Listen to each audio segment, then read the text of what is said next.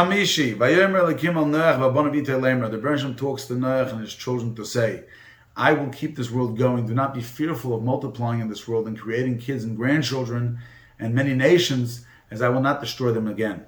Not just that, as well, there will never be another Mabul. When the Torah was given many years later on Har Sinai, the nations of the world came to Bilam, and they said, what is this noise in the world? Is this another Mabul? Bilam said, no, the Bereshit already swore he's not going to bring another Mabul. So maybe he's going to bring a destruction and conflagration of fire. Bilam said that as well. He swore he will not bring another Rash in the world. Those are the two different shvurs that the Bereshit swore that he will not destroy this world again.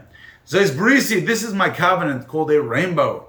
But in the days of the tzaddikim, it was never needed, as the Bereshit never wanted to destroy the earth.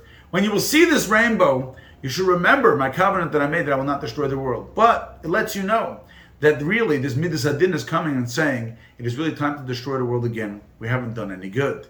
And the Bereshit then shows them a rainbow to know what this sign is, as it has never been seen before.